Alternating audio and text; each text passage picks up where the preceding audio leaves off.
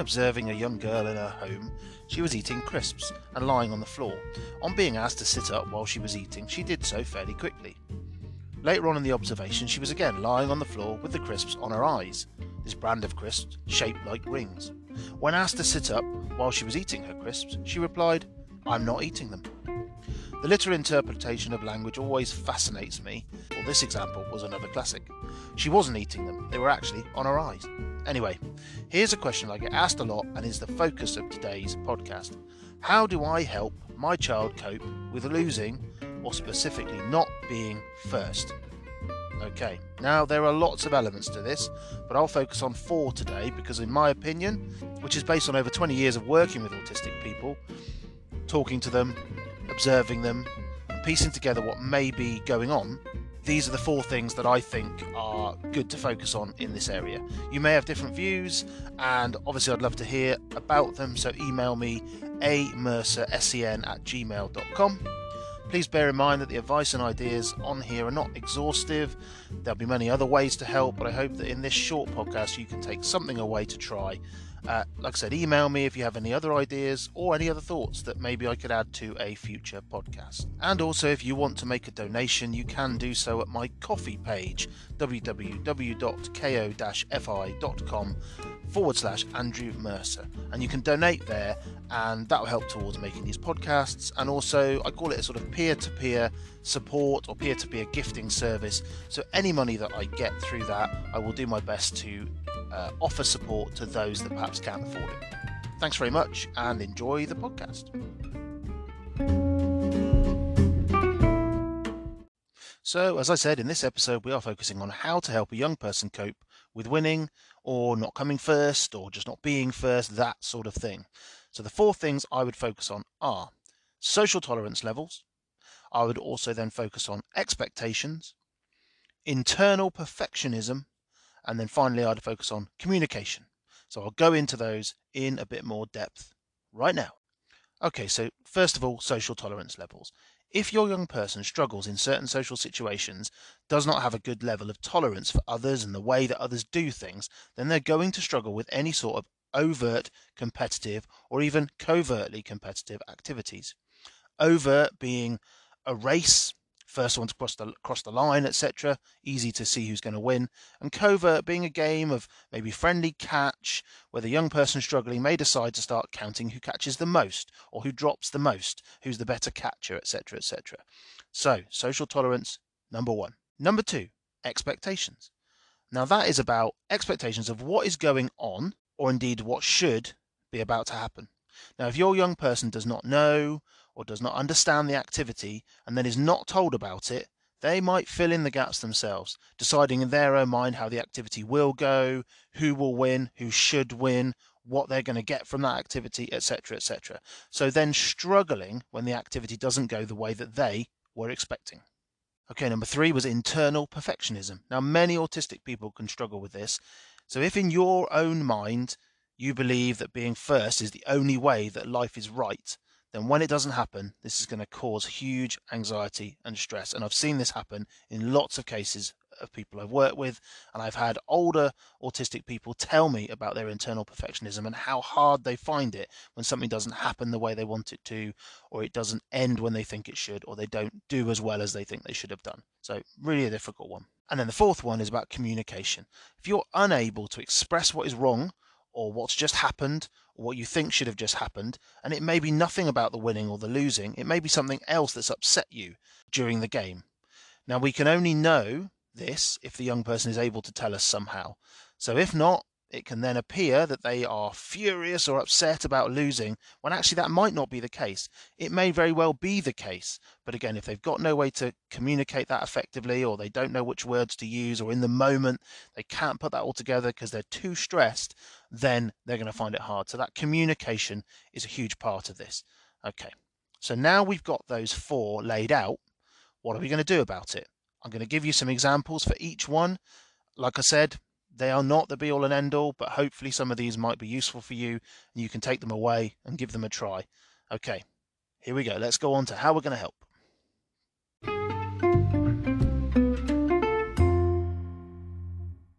Okay, let's talk about the social tolerance levels for a bit. So these need time to develop, and a good way to do this is to choose an activity that the young person enjoys and knows well, and then look at what level of social interaction they can manage or they can cope with. So this could be as follows. So you could have it that they cope in a space with others around them doing their own activity. You could have it that they perhaps cope doing the same activity alongside their peers. They maybe can manage doing an activity with a joint end point, but still with very little to no interaction. They can perhaps cope taking turns a little bit to a point, maybe with a set job in the activity, which avoids any confusion. Maybe they can share some equipment, being able to cope with taking turns and sharing the things they need to complete for the activity, such as bits of a train set, maybe building it together. And then right up to being able to cope in a team game, in a cooperative situation where they understand and can cope with others having a turn, helping each other to the end point of the activity or the game, etc., etc. Now, some autistic people may get to that point, but many will struggle their whole lives and not be able to cope at that last point there where they've got to understand and compromise and cope and take turns. That can be really difficult, but some may get there. But it doesn't mean that we can't try and help them build their tolerance levels for social interaction. So once you know the level that you're working on, then you can design the activity to suit. So if a child is at a level where they can work towards a joint goal, you might have two people and two boxes of, let's say, train set, with each person taking it in turns to add their bit to the set, ending up with a complete built set on the table, train track, that they can both play with together. While they're doing that activity, we can be there as adults to help with any social hiccups that occur. And also, what we must remember is that we aren't trying to force any social interaction. We're allowing it to build naturally and happen on its own as the tolerance levels adjust for that young person. So as they're able to cope more in that situation, hopefully we'll see a little bit more social interaction or things that will happen that will put some social interaction in place, like suddenly needing to share a bit of train track or share a space on or share a space with a train, etc., etc. So those things start to build in naturally over time. If you want a bit more information about this approach, please email me and I can pass you a bit more information. Another good way to support social tolerance or social interaction is to look at structured social time. So you could, for example, use Lego. So each person in the group has a set job. They all work together to build an item. And this can really help the autistic person because they know very clearly what they're supposed to be doing and what is expected and what the end point will be. And it reduces some of the social pressures, and that can in itself help to build tolerance. They can have a different job each time, which means they've got to be more confident and more overt with their communication sometimes, and other times they can just sit and listen and be told what to do. So it's good to build those different parts of what you might be within a group. Really good to help build social tolerance. And also Lego is quite often fun. Lots of the autistic people that I work with really enjoy Lego, so why not do it all together? Now, what we must remember with all of this, all of my advice today, is that fluctuations in anxiety can hugely affect how well someone manages in any given situation. And these anxiety levels will change from day to day and hour to hour, minute to minute. So be ready to adjust your expectations and support levels. So just because they manage to do it one day well, doesn't mean they'll be able to do it the next day. And just because they didn't manage it one day, doesn't mean they can't the next day. They might be able to. So if they're having a good day, you might get a bit more interaction and a bit more happiness out of them. And if they're having a not so good day, then they might be a bit more withdrawn or a bit quieter or even more talkative, which shows you they're more anxious. So keep an eye on that, and then you can adjust what support they might need in any situation. Okay, so that's a bit about social tolerance, all helping to build up their ability to cope in certain situations, which will start to help with getting used to different people coming first, second, winning, losing, them not winning, etc. It may not solve it on its own, so that's why there are more things to think about. So number 2, expectations. Now, preparation is the key here. So you do what you can to make sure that your young person is aware, or is as aware as much as possible, as to what the activity is going to entail. What happens usually, what it might be like, what it might look like, what their part in it would be or could be, where they might stand or not stand. As much as you can, take all that information and try and put it together. And as much as you can, helping them to realize that some of the things that can happen may be difficult to cope with. Some of those things may be easy to cope with. So again, you're trying to put all that in there. So take away as much of the unknown as possible. You can do this with social scripts or social stories, as Carol Gray called them. So you can write a little story that can be read before the activity or in the lead up to the activity, which can help them prepare. It can help them understand who should be doing what they should be trying to do, what the end point might be, how the game is played, all those sort of things. So basically putting the instructions in front of them and helping them to like I say, know what's coming up as much as possible. You can use drawings, put it there for them to see, help them understand it, or even better, showing them a video of the game or activity being played, or some photos of the game or activity being played as you're discussing it. So it helps them to get some awareness of what it might look like, the noises that might be there, the end points, the start points, all those sort of things. So again, you're taking away as much of the unknown as you possibly can. So social stories, social scripts, using some drawings, using some videos, using some photos, those sort of things. So as much as you can, just a nice written list of instructions for them so they really, really know what is expected. So make sure you're filling in those gaps for them as much as you can. Okay, so that's number 2, expectations.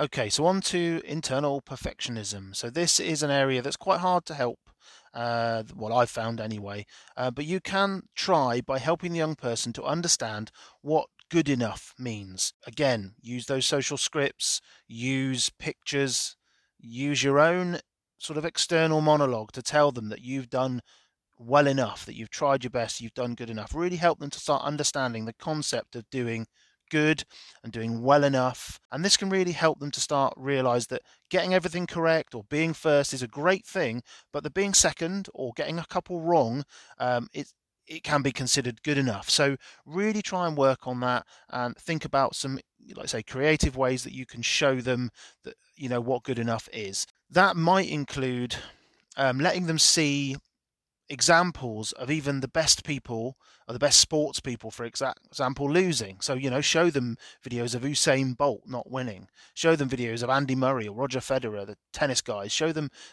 not winning, but that they're still amazing tennis players. He's still an amazing runner, but they're not always winning, even though they are considered and said to be some of the best players in the world or the best player in the world. So it's good to sort of show them examples of that. So it starts to help them see the normality of not always getting everything right or not always winning. Sometimes making clear routines and rules around fixing mistakes can help. So if you've got a young person who very much writes something or does something and immediately rubs it out because it's not as they wanted it to be, then put some rules around that. Give them perhaps a number of times they're allowed to rub out, so they can try to work towards just, I've made a couple of mistakes, I've corrected those, I'm going to try and move on. Really hard for them to do, but sometimes we can use that part of autism that likes the routine of that sort of thing to our advantage in that situation. Or to their advantage, because otherwise they might just write something and never get to move on because they're always fighting to correct and correct and correct. So, putting some rules around that can really help. How many times are you allowed to rub things out or delete things? But again, we must accept all the way along, accepting how hard this may be for the autistic young person that we're helping. It's also important to accept that avoiding winning and losing games may be the only way forward at this time. You may have to just say that at the moment, my young person can't cope with losing. It's too much for them. It's too stressful. So for now, we have to avoid it. So then you might, in the future, gently reintroduce the idea of winning and losing, perhaps with a trusted friend or a trusted adult. So you use a plan of action to help them know what to do when they do not win. So you don't just put them straight back in that situation. You say, right, when you don't win or when you do win, this is how you're going to act. Again, use those social scripts, do a bit of role play, practice it. You, again, as the adult, show them how you react. See if you can use other children around and show how they react so that the young person starts to see what other people do. Again, very hard for their mind to cope with not winning due to this perfectionist inside. But like I said, you're gently reintroducing the losing games, but sometimes you might have a period of time where you just can't put them in those situations because it's too much for them, it's too stressful. So don't avoid it forever, but for a period of time you might have to say, okay, if it's a game that involves losing or winning, then they are going to struggle to get involved. Try and show them that you understand that they find it hard and that you're helping them to realize that it's okay and that you're there to help. Okay, so like I said, let them see examples of other people. Try and use some clear rules around this is what you'll do when this happens, how many times you'll do this, how many times you'll do that, and if you do lose or you do win, this is how you'll react. So have a clear system in place, some sort of pictures and visuals to help them remember that's what they've got to do. So what you've done once you've set those rules around it is you say, right, you're going to play this game. If you win, what are you going to do? Great, you're going to smile, shake hands. If you lose, you're going to find it hard. We know that, but this is what you're going to do. You're going to take yourself off to a space to calm down, take some deep breaths, talk to your friend about it, talk to your adult about it, and then we'll try and start getting you back into the game again. So you gradually build up a skill. The calm time is really important. If they're finding losing so difficult that it's causing them massive amounts of anxiety and panic, they're going to need that calm space to settle down before they're going to be able to re-engage with anything. But that's a good skill to have, isn't it? Good skill to start building up. So, like I said, try and help with that internal perfectionism. Those are just a few ideas. Again, not the be-all and end-all, but hopefully some things you can have a look at. Okay, and the last one for today is communication. So giving the young person a way to share their unhappiness, or indeed their happiness or distress, is going to help here.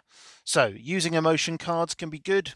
Keep it simple. Just using happy, okay, and sad can be enough for them to say that I am not, or indeed I am, enjoying this. Sometimes you might need to go a bit more complicated with having a few more emotions cards there, or using thumbs up cards or thumbs down cards, or just having red, green, yellow, just having the colours as a way for them to say I'm not happy with this or I am happy with this. So that's one thing. Using simple hand gestures, not those rude ones of course, but perhaps just having a thumbs down or a thumbs up or a wave to say you're okay, or even the okay symbol, or something that just gives them a way to very quickly indicate to you as the adult that they're doing all right or that they're not doing all right. Alongside those simple hand gestures, you give a place they can go and stand to indicate they're finding it hard. So I know for one school I've worked in the past where they've had a specific hoop in the corner of, say, the PE hall, and then if someone's having a difficult time but they're unable to communicate, they can go and run and stand in the hoop, which indicates to the adult that they're not enjoying themselves or they're finding something difficult, and someone can then go over and talk to them and help them, or indeed just knows to leave them alone for a minute and they'll come out of the hoop when they're ready. So somewhere they can go, just something quick and easy so they can show they're not having a very good time. I know one young lad who has a band on his arm. It's green on one side, red on the other, and I think the red one says something like, please leave me alone, and the green one says, I'm okay to talk. So again, that can be used very quickly as an indicator without having to go into a long-winded explanation as to how I'm feeling or how I'm doing or what emotion I've got, what emotion I've got going on. There are more complicated systems for communication. Obviously, you can have core communication boards, and some of the speech and language therapists out there will use these. You can have communication systems on your tablets, so you can, show how you're feeling. And PECS, picture exchange communication systems, have a look and see what best suits your young person. One of the things I've used quite successfully is numbered systems. So having a 5-point scale, for example, 1 being not calm, 5 being calm, or indeed the other way around, 1 being calm, 5 being not calm or anxious, or whatever wording they want to use, pissed off perhaps, excuse my language. So it can take a bit of a setup for this one. You need to help them to understand what each number might look like for them and feel like for them, so that they can successfully then say, I'm at a 3, or I'm at a 2, or I'm at a 5, it's all going horribly wrong. But sometimes just being able to shout the number or say the number is much easier than having to explain the internal emotion that they're feeling. And many autistic people find that easier using the number rather than the word. Okay, so that is a good one to try. There is a book out there called The Incredible 5-Point Scale. Have a look on Amazon, dig it out. I've used it lots with people who I work with, both old and young. It's a fantastic system when it works. So have a look at it and give it a try.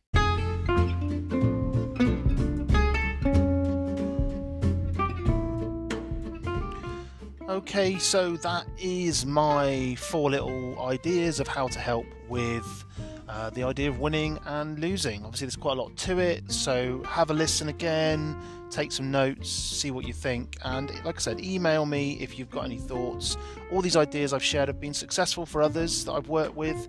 They may not work for you and your young person, but every autistic person is different, so give it a go. Like I say, what works for one may work for others or may not work for others, but would love to hear how you get on, so please do feel free to talk to me directly if you see me, or email me amercersen@gmail.com.